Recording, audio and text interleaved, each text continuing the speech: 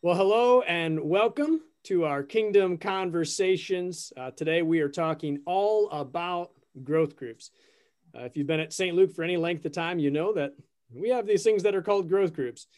What people may not know is what are they? What do they do? What's it like? How do you get connected to one? Things like that.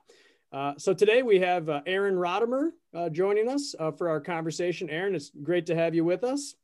Nice to be here. Thanks for asking. Yep. And Erin and her husband Fred have been members of the congregation for about 10 years. And I think you've been part of a growth group for almost as long as that. So Yes. we're glad to have a seasoned veteran in growth groups talking to us today. So Aaron, tell us just a little bit about your experience with growth groups, how long you've been part of one, and what do you like most about it? Okay. Well, Fred and I have been in the growth group for about 9 years, the same group, and it was a ongoing group before we joined it, which was probably pretty nice because then we get to meet everybody. And um, I know I'm supposed to say that I like the Bible study the most, but I think I like the people the most. We So want honesty. So yeah. yeah. Well, like most growth groups, we're kind of a family. And, we talk and we laugh, and sometimes we cry at growth groups. We have each other's back, and we know that, if we need something, a prayer or comfort or just a truck to borrow, we know that our growth group, we can go to them first, and see if we can do that. So That's awesome. I've always thought of it as being kind of, like you said, a family, but it takes a big congregation and it brings it down to a much smaller level. And it's kind of your, I don't know, your home base maybe yeah, within the bigger congregation. definitely.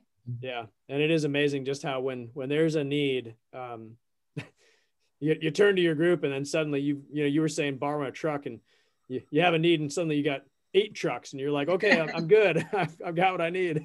Yeah.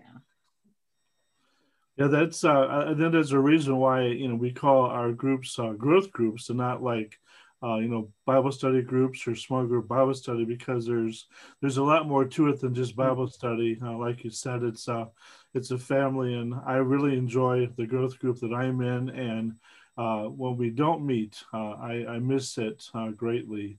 Um, but a part of growth groups is about Bible study. So at least in your growth group, Aaron, tell us about how Bible study works.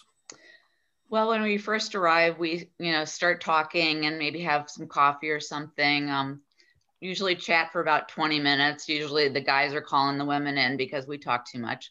So, but then we settle down in a circle of chairs and we begin the Bible study, which Pastor Sutton has prepared for us. Usually it begins with a little video that will align with our Bible study. Then we have little folders, like bulletins almost, that Pastor Sutton gets ready. And they've got discussion questions and Bible verses in them.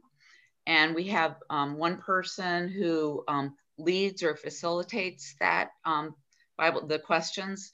Usually prepares a little bit, so that we can get some more information in, but they're just really a facilitator. They don't have all the answers, and neither does anybody. So, and then we read some scriptures, discuss the questions. And if you want to read scripture verse, you can. We go around the circle. If you don't want to read, that's okay too.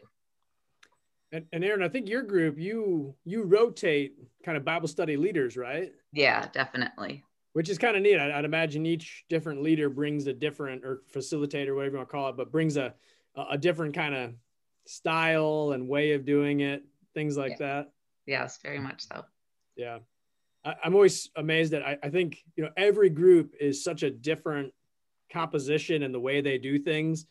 Our group's got a lot of younger kids. And so our Bible study portion, it's similar to what you're talking about, but at the same time, there's usually like 5 or 7 little kids in the middle of that circle. And I hate to say, nobody's perfectly focused on the one thing at hand. And so you might be reading it out loud and some other kid's crying here and someone else is doing this. It's a little haphazard and chaotic, but it's a blessed experience nonetheless. But I'd imagine your group might be a little bit more attentive. Well, yeah, we don't have kids running around, but we're more apt to fall asleep because we're an older group. So not really, but Yeah. Well, like you, like your growth group, we cry sometimes too, but it's mostly the kids crying. We have a cat in our growth group. What's that? We have a cat Oh, in our growth group. all kinds of distractions. Yeah.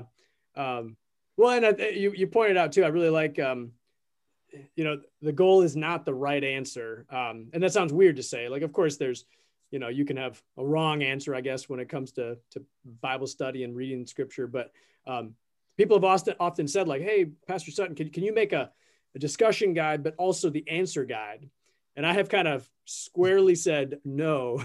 Yeah, I was one of those people. You might have been, and I apologize for saying no, but as much as I want to guide the conversation to take it into a fruitful place, I think really the goal is God's people in God's word, in prayer and in deliberation together, discussing it. And I almost think if we just said, here's the right answer, it might kind of truncate the conversation and might not be as fruitful, Definitely. Yeah. So I'd imagine in your group, the other groups, things like that, you probably have a really wide range of Bible study abilities. You got some folks that are really maybe, detailed, adept Bible readers, Bible students, things like that. You might have other people like, I've never been to a Bible study ever before. And maybe you even have that same mix in your own group. How does that work? You were saying that people don't have to raise their hand and contribute, but just how's that mix of abilities and background? How does that work? Yeah, we definitely have people in different places in their lives and in their experience with scripture. Those of the people who have a lot of knowledge of the scripture bring more insight and maturity to our discussions. But there are newbies that have just started reading the Bible or new to our church or whatever. And they can also bring insight by, they look at scripture in a brand new way. And it can be really refreshing to us. Yeah. So definitely, yeah. And yes, definitely, if you're new to church, you're new to the Bible study or to scripture, you can join a growth group. It's a must. You should join a growth group, to feel more like a Christian family. And we're very respectful to everyone in the group. Nobody ever, says, no, you're wrong, or you're not understanding that. Or, we try on, obviously, if it's a Christian way of, Jesus is doing this. And so we say, this is why he's doing that type of a thing. But it's just a light and loving atmosphere to start out studying scripture. Yeah, I like that expression, light and loving. I think that's exactly right. That, sometimes the conversation gets into deeper things for sure. But, at the end of the day, it's really under this veil of Christian love and brothers and sisters in Christ. Definitely, yeah. Yeah, I really like it. You said too that, you have different, there's different levels of understanding and, different people with different, takes on it. And, I really like that too, because, I can read the Bible on my own, but when I'm reading it with 8, 9, 10, other people, and then you talk about it, then someone will bring up something that you're like, oh my goodness, I've read this passage my whole life, and I had never thought of that, that part of it. So that's it's another blessing of being in a growth group and getting in the Word with other believers. And of course, the gist of being in the Word is not just learning it and remembering it, but it's also living it out. And I know several times we've done some challenges with some of the studies for growth groups. So tell me how do you address, like when you're talking about something, how do you challenge yourselves as a group to live it out, life application, walk the talk when you do study? Well, it's a lot more than the 45-minute Bible study and the camaraderie with our groups. Usually at the end of the study, we discuss kind of like, now what? How as individuals or as a group, are we going to use what we discussed today to better our walk with Jesus? Sometimes we leave and have this definitive answer that, oh, I'm called to do this, or, oh yeah, I really think I can do this. But sometimes, we leave and say, that's kind of out of my comfort zone, and I don't think I can do that. And, if we bring that up at growth group, people will talk about it, and we'll pray with them. We'll, do anything that they need to feel that peace. We don't want, especially new people, to feel like, oh, I can't do that, so I'm not good with this growth group stuff. Right. Even us old people feel uncomfortable doing certain things that, we know that the study that we're using is telling us to do. And, that's just the way it is. So us young people too, don't pray. Yeah, it's all about prayer afterwards. Yeah.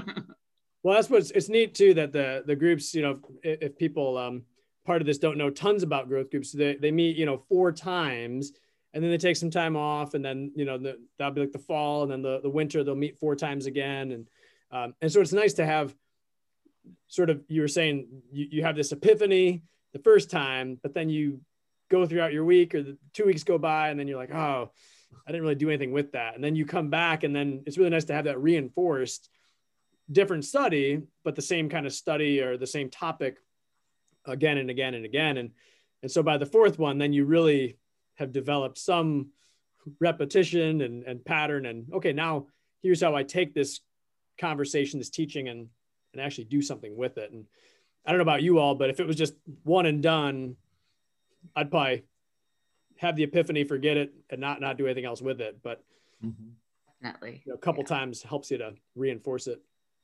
I think the nice thing too about growth groups is that, while, we study the same thing for the 4 weeks, that, depending on the groups, some of the groups meet, all the time, some will meet weekly, some will meet every other week. It just depends on the group, which is nice, because you find the group that, kind of meets your needs, and as a group, you kind of decide how you're going to run it.